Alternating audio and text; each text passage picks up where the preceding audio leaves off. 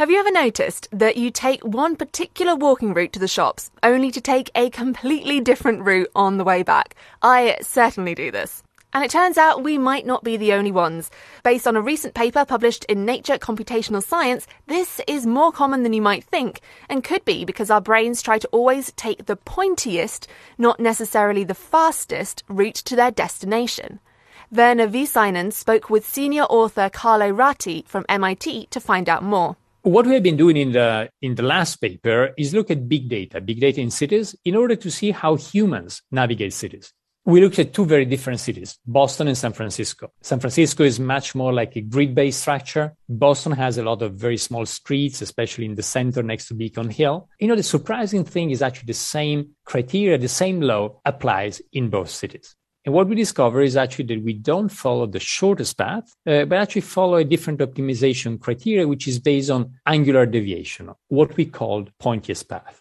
The other interesting thing is that what you see is that A to B and B to A are not necessarily symmetrical. If you follow the shortest path, it would be the same. If you don't follow the shortest path, you would expect a difference in going from A to B or B to A. And that's what we measure both in Boston and San Francisco. And I'm pretty sure this will be validated in many other cities across the world, also with very different urban textures. What was the motivation for you to study this? That dates back to when I was a student at Cambridge in the UK. At the time, I realized that the way for me to go from the college to the department was different than the way back from the department to the college. That was quite frustrating. I couldn't figure out if it was only me or if there was something that actually I would share in terms of navigation with my fellow students and with everybody else in the city. At the time, however, we didn't have a lot of big data in cities, so it was difficult to validate the hypothesis.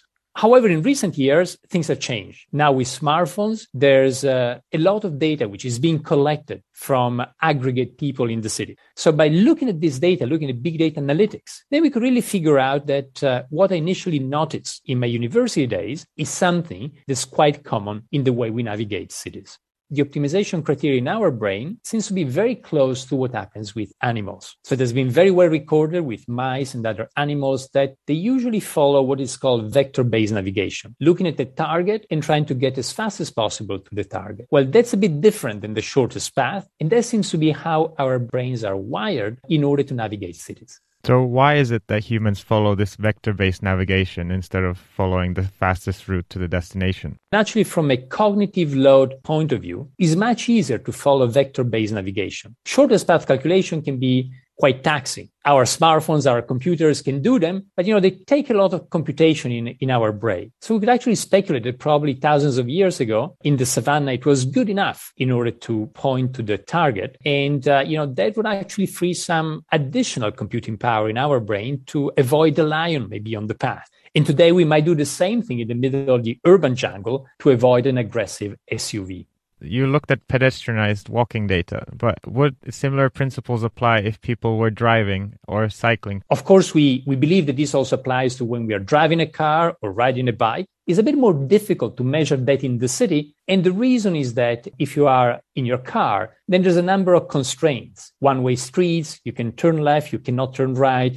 And that changes a bit, the data you're collecting. While as a pedestrian, if the street is open, then you can normally go in the street in both directions. So you talked about sort of abnormalities in driving or cycling data. In terms of the pedestrianized data, how did you deal with people not really walking to a particular destination, for example, stopping off at the shops on the way or going around in circles? When we got the anonymized traces about movement in the city, the first thing we did was actually create what is called an OD matrix. OD means origin destination. So look at for every origin and destination of the trip.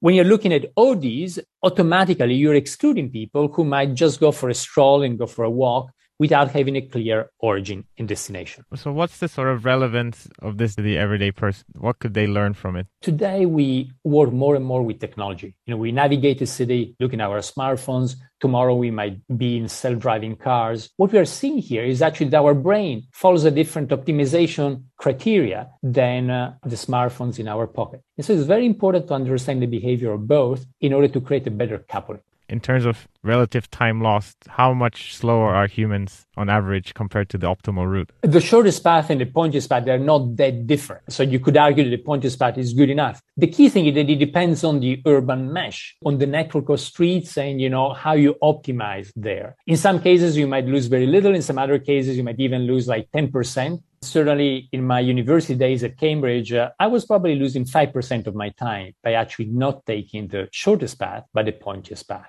I could tell now my supervisor at the time that I could have finished my PhD much earlier.